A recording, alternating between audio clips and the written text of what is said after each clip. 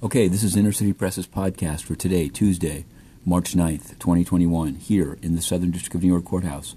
We're covering more than 10 cases, but there are two trials going on at once, and we are all over them. The Narcos Honduras trial of Giovanni Fuentes Ramirez began today with opening statements, and they were a doozy. Assistant U.S. Attorney Gottwell said as follows. I'm reading a quote. I live tweeted it, but this is the final section here is in quotation marks. He needed trucks, boats, and airplanes to move the cocaine. He bought those he could and kills those he could not. He was connected with the military and political power in Honduras. Mayors, congressmen, quote, even the current president of Honduras. And throughout the opening, there were multiple references to the president of Honduras.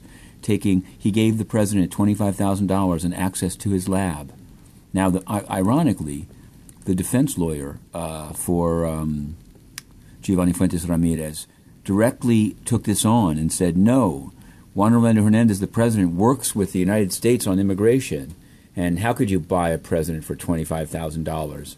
The first witness is a DEA agent, Fairbanks, who did the arrest and was sort of bringing into evidence photos taken off the iPhone of Giovanni Fuentes and his son. It was a bang-up beginning, and it does leave one to question. Not just are they not airbrushing out the president of Honduras, they are directly targeting him in the opening statement. So I've put in a request. I'm trying to get the exhibits, and we'll see whether how committed they are to transparency. But where is the U.S. Attorney's Office for the Southern District of New York going with regard to Mr. JOH? This is an open question. Now, in the other trial, to be honest, it's quite interesting. It started kind of slow. It's more businessy, less killing, but bigger numbers. Marijuana sales on credit cards, ease in California, two defendants, Weigand and Akavan, a cooperating witness named Hargreaves. But from the beginning, I had felt and written that Wirecard, the German bank that fell apart, totally unregulated, would come up, and it did yesterday. And today we have something new. Worlds collide.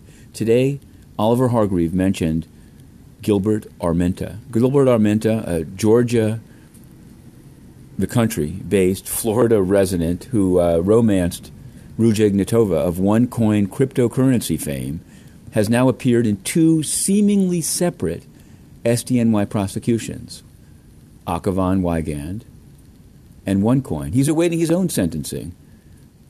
Worlds collide. At the United Nations, total corruption. Antonio Guterres, the Secretary General, no answers.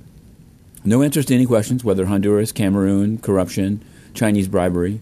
And the President of the General Assembly, Volkan Bozkir, will not circulate the letters and CVs of any opponents of Guterres, even just to start a debate about what the UN should be.